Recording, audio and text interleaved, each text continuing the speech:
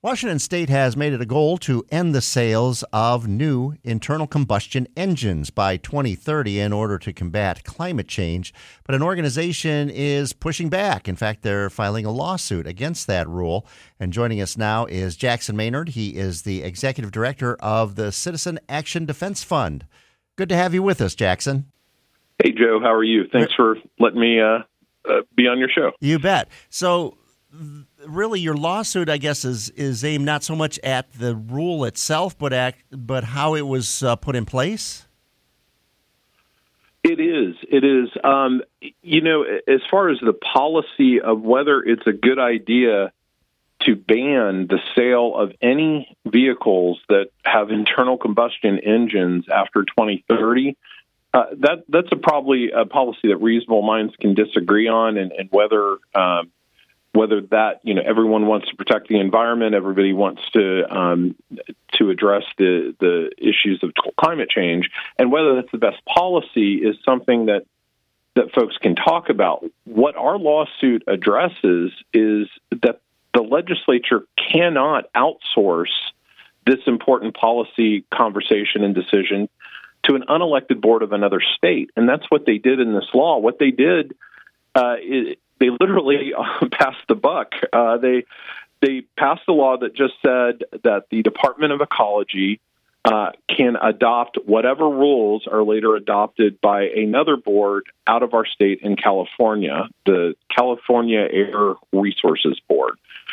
And unfortunately, for that particular statute and for the rule that was adopted by Ecology, that is not allowed under our state constitution. The state constitution has a doctrine that's been interpreted by the courts that says the lawmaking function must be held by the legislature. They can't delegate that to another entity, and that's essentially what they've done here. And the bottom line is that your listeners, if they have an issue or they like a law or like a rule, or they don't like a law or don't like a rule, they should be able to go to Olympia and be heard and be able to weigh in on rules that are going to come into force and be law here in our state. They shouldn't have to drive all the way to Sacramento to do that. That's not how governance works. That's not good governance, and that is not allowed by our state constitution. So is this in relation to well, as I understand it, it's not actually a hard and fast law that as of January 1st, 2030, any gasoline or diesel burning vehicles will have to be off the lot. They won't be for sale here in Washington, but rather it's a goal. It's a goal that the state is aiming toward. And doesn't that change this a little bit? That's not correct. And the law that was passed did not specify this restriction. And there are other statutes and other laws that have been passed that certainly set climate goals, and those aren't the laws that we're contesting. This particular law said whatever, we're going to let Ecology pass rules that will be adopted by the California Air Resource Board, and then Ecology adopted a rule that says, whatever they do, we'll do. The California Air Resources Board had not yet adopted a ban on the sale, and it is a ban. This is not a goal. This is not aspirational, although sometimes we've seen in other circumstances that courts will take some of those aspirational goals and actually enforce them. That's not what's going on here. This is a ban that now has the force of law in our state that was never properly before either the legislature debated in the legislature on the floor or properly heard in the Department of Ecology as part of their rulemaking process. It was adopted in another state, and now it's got the force of law in our state through this sort of sleight of hand that the state constitution expressly prohibits. Well, I want to make sure that we're talking about the same thing, because what I'm seeing is in 2022 that the legislature passed the transportation bill that included a commitment. Apparently, it was 2 sentences, and I'm taking this from a Seattle Times article.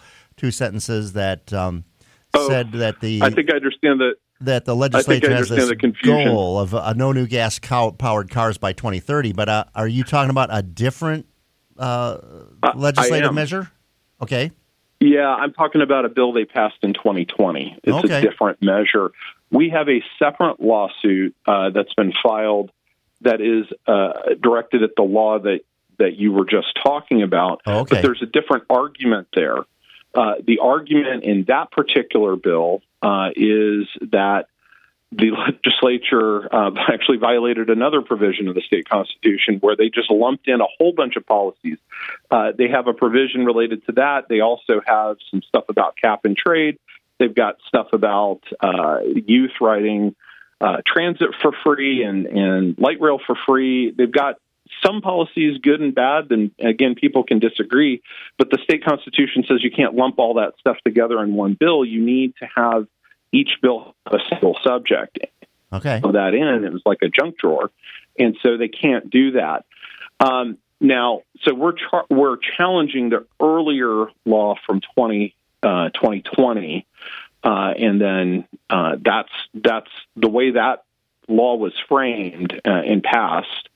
That's not permissible. Okay, so I guess because our state has initiated a partnership, for lack of a better term, with Oregon, California, I think British Columbia as well, in taking initiatives to combat climate change. Can't the state legislature say, okay, this is a partnership we're willing to go along with, and we will grant this entity the rule making, the authority to make the rules, I guess, for us to move forward in this partnership. But you're saying that's what directly violates the state constitution, huh? Yeah, and I want to be super clear, and I appreciate the question, and it's a subtle thing, but it's a very important distinction. Legislatures borrow from each other all the time. State legislatures are meant to be laboratories of democracy, and so they may borrow from one state or another if a particular policy is working well. That is not what we're challenging. What a state cannot do is just sit back and say, yeah, whatever Texas does, we're going to do. The law of Washington State is now the law of Texas. They have their own independent process, and they need to adopt laws according to our state constitution and according to the process out there. They can't just outsource it to another state. So certainly, states can work together on initiatives. They can address problems that they see together. But whatever law that applies in Washington State needs to be properly adopted here, and that means the policy needs to be properly debated. What they can't say is, yes, our agency can adopt the rules, whatever another state does, regardless of what that is. They need to identify the specific policy and allow that to be debated. And there's pretty substantial case law on that because what the courts look at is, does somebody have a reasonable opportunity to engage in the process, to make their voice heard? Are there checks and balances? For instance, if an agency promulgates a rule where people can challenge that properly and can know what the law is and know how it applies. And that simply wasn't the case here. You just have this vague sort of blank check, whatever this unelected board in California does. And that's what there's substantial case law that says you can't do. Okay. Now, maybe this is putting the cart before the horse, but if you were successful in this lawsuit and this was found to have been an unconstitutional process, then the legislature comes back and says, okay, well, we'll just adopt the same rule, only we'll put our stamp of approval on it as state lawmakers here in Washington. Would your organization then litigate to try to throw that rule out, or am I jumping too far ahead on this? Well, I mean, yeah, I guess I'm asking if you just don't like the law. Litigate a rule that has not been passed yet, but certainly I think if the legislature came and properly adopted and debated the policy of whether or not they want to ban the sale of internal combustion vehicles with internal combustion engines after 2030, debated that on the floor of the legislature, had that discussion, and passed that law, then that would certainly address our constitutional concern in this particular lawsuit. Now, the devil's in the details. We'd have to see what that particular law said and how that's framed and whether it complies with everything. But that's, that would certainly address that. And again, this lawsuit is more aimed at process. It's not the policy. I think reasonable minds can disagree on the best ways to protect our environment and meet the challenges that we face regarding climate change. But in doing so, you can't throw the baby out with the bathwater. You can't just toss out constitutional requirements because you want to try to do a good thing. All right. So where are you filing this lawsuit? In which jurisdiction? Yeah, the lawsuit was filed here in Thurston County, which is where state constitutional challenges are usually filed. And so the state will have 20 days to reply. And then after that, you will have a period in which we can file a summary judgment motion. And that's just a motion that says, look, Judge, there's no disputed facts. This is just a pure issue of law. Did the legislature do the right thing here? We don't think they did. State's going to say, yeah, we think we complied.